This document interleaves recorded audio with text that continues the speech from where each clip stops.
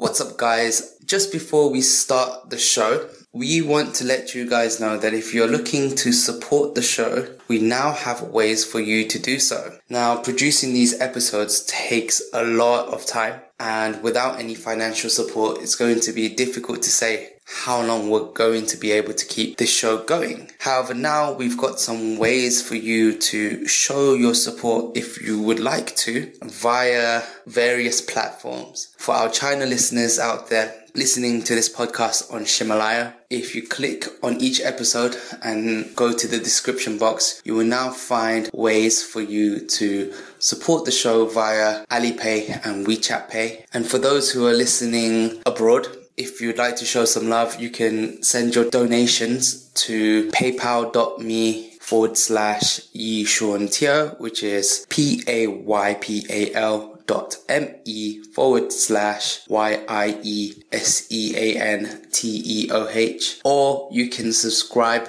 to us on Patreon. All the links will be in the show notes below. In any case, thank you so much for your support. Regardless of whether or not you do donate, we are thankful and appreciative for all our listeners out there. We hope that you tune in to every episode. Thank you so much, and now back to the show. Back to life, back to reality. Welcome to the Chuan-Chuan Podcast, a bilingual podcast where every week we use Chinese and English to explore various social, cultural, and contemporary issues in the aim of giving our listeners a useful tool to improve either or both their English or Chinese language ability. Welcome to the Chuan-Chuan Podcast. My name is Sean. My name is Mingyi. My name is David. 我是李恩。 And today's podcast is on facial recognition with corporates. So the reason why I bring this topic is that I've recently discovered that now you can pay for things with your face on Zhifubao. So, for example, you go to the 7-Eleven and instead of scanning a QR code or them scanning your phone, you can just use your face, and then through your face, they'll ask you to confirm your phone number. Once you confirm your phone number, the payment goes through. And I think it's really interesting because, they're thinking that the more convenient it gets, it's going to be better for people. So to use your face to pay will hopefully lead to much quicker transactions. But I feel that that's a lot of privacy to give up for such a convenience. What do you guys think, David? No, I totally agree with you. You're literally, giving your identity to a company, and then you're telling them, this is your spending habits and these are the things you like.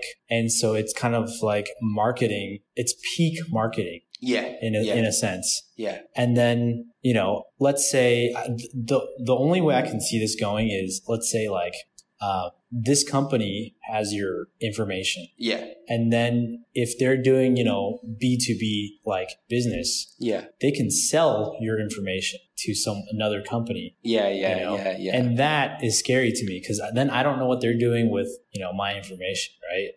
And then it could be used for anything and you wouldn't know. Yeah, no, this I completely agree. Though I've heard that the government's going to put in some new regulations to say that companies can't sell the data to other companies. So, I'm not sure if it will be protected in that sense, but I know that I feel that Chinese people, their attitude to this kind of technology, they're not so scared. Actually, I'm not very familiar with this topic.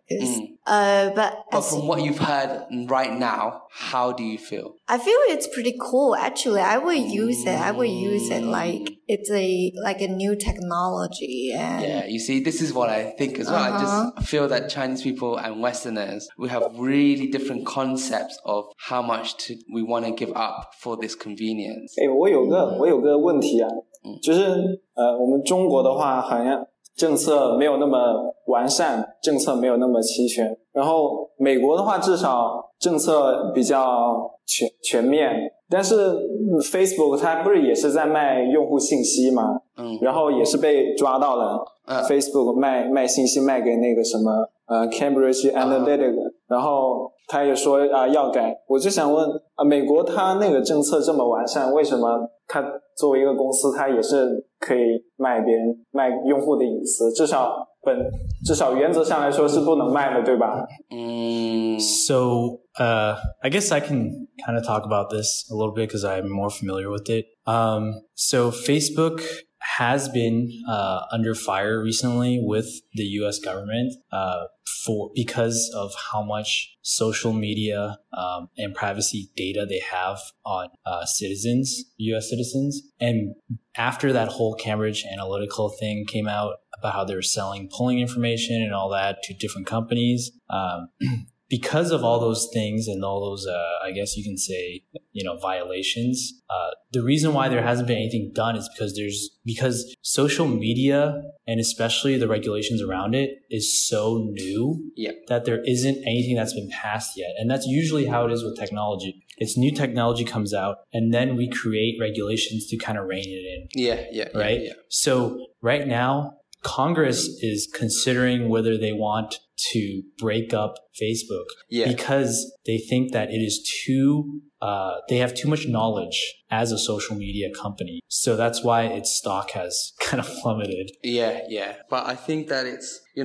these places need to be public squares. That's the thing. And public squares, what does that mean? It means that there is a place for people to share their thoughts. But the problem is when you have something like this, it can be easily manipulated. So, for example, there was this story about how they used Russian bots to manipulate the American elections. So they were just posting, for example, they would have a Lives Matter rally, which means they don't support abortion, and they would host that rally right next to a abortion, like pro-choice rally. So when they have the rally and they would set it on the same day, you would have one group who doesn't like abortion, one group who likes abortion, and they're in the one space, which is, that's just going to be disastrous because there's a lot of conflict. It's people who are of different sides in one place. Does that make sense? And the other thing is, because of everything's online on social media, everything's anonymous, right? Or technically you can make it so that a lot of things are anonymous. You don't really know who posts what. So a lot of these, people who support abortion or, pro-life versus pro-choice, right? Yeah. A lot of times you can make one side's voice seem a lot bigger on the internet than it actually is, right? Yeah. So the majority of the people could technically support pro-choice, and then the minority is, pro-life. But on social media, you can make it seem like it's almost equal. Yeah. But actually, that kind of leads me to a different topic, which is, I think that it's really strange, people's attitudes in China to abortion. So to elaborate, I am pro-choice. I think that people should have the choice for abortion, but I think that abortion is, when you decide to have an abortion, it's a huge decision. It's actually a really, really big decision because you're ending at least the potential for life. And so in the West, especially at least in the UK, when people make the choice to have an abortion, it's a very traumatic experience because they know the impact of doing it. And, some people, everyone who does it, will always have that feeling of, I don't know if I'm doing the right thing. Whereas I feel like in China, they do it so, 随便. Like, it is just like, oh, I'm just having an abortion. And I find that really, really odd. What do you guys think? I think abortion, it's like a kind of, like a responsibility. I mean, if you are not ready, if you are not ready for, raising a kid, I think it's the best way to do, just end it, from the beginning. I think it's maybe it's an appropriate choice to do. Yeah. I'm not saying it's inappropriate or appropriate, but I am saying that I find it strange that the decision is so robotic, if that kind of makes sense. I know, there are, from what I've heard, Chinese women, almost every Chinese woman has had an abortion. I think that's crazy. I mean, what do you think, David? Well, I mean, coming from a healthcare professional opinion, and having, a background, because my parents are Chinese. Yeah. I can see where they're coming from in that it's very pragmatic, especially in China, because there's so many people, one, and because two, cost of raising a child when you're not prepared for it is very, very it's a lot costly. Yeah, it's very expensive. And a lot of times, it's not just the person who's giving birth who has to take care of the kid. A lot of times in China, so it's also a cultural difference, is that the parents help raise, and foster, that child, right? Yeah. So a lot of times that discussion, abortion discussion, isn't just between the woman who's giving birth and the husband or boyfriend. The parents come into this too. Yeah, which is fair enough. But surely there has to be a discussion about when does life begin? Yeah. I mean, I am also pro-choice. And I mean, this is like another big topic that has nothing to do with... Yeah. But we just have a fluid conversation. I mean, I could literally talk to you for not even days, we can see. So the way I'm going to do this podcast is because we've only got a short amount of time. I think we're going to revisit these topics again. Oh, okay. Right. But we can just have a bit of a preview. So for me, I used to, when you read medical textbooks, and I used to study biology, I used to study religious studies, and, I didn't really think that life began at conception. But if you ever see scans of fetuses, by 6 weeks or 8 weeks, the fetus already has a head and it already has a hand. And by 12 weeks or something, it has a heart, there's a beating heart. And it's obviously not viable if it's born at that time, but it definitely resembles human. Mm-hmm. So, I mean, something to add to that is you can't really use, what stage in, development as a justification for what is the definition of life or not. Because that definition of what life is and what's not is almost, I wouldn't say fluid, but it's fluid. It's very so one example I like to give is a virus, life is it can reproduce, right? Yeah. So originally the definition was anything that can reproduce is considered to have life. But now not so much, because a virus doesn't have sentience, right? Yeah. It doesn't, so, now people are more leaning towards, if something has a consciousness, then maybe we can consider that life, right? But I think so. This is what I find tough in China, is that these discussions are never had. I don't think Chinese people ever discuss whether or not fetuses have a life. Would you agree? 中国人是比较关心我能不能把这个孩子抚养，能不能好好抚养这个孩子。然后因为有很多弃婴的现象，就是 you give birth to a child and abandon the child in the hospital。然后 No, I agree. I don't 就 think 有 that's 很多 good. 种这种现象。因为他们本来就是不想生出这个孩子来的，因为他们知道生出来意味着什么，肯定要花特别多的精力还有金钱照顾抚养他，然后他们就没有更多想这个孩子几个月才算生命呢，几个月才算一个人。Well, one thing I want to just cut in also is another thing is, about these talks. So I would say psychology right now, this whole field in China is relatively new, right? Yeah. So mental health is also not something that's considered very, I would say, important to many Chinese people. So that could be a contributing factor to why they're not having these discussions, right? It's because of that also, right? So mental health is slowly seeping into Chinese society and culture, and it's becoming more relevant, but it's not at the point where, it comes up in these, discussions. I see what you're saying. So you think that making these decisions is obviously going to have a mental impact on an individual, but because it's not in discussions, it's not even considered when they make the decision. That's part of it, yeah. Interesting. That's a very interesting view.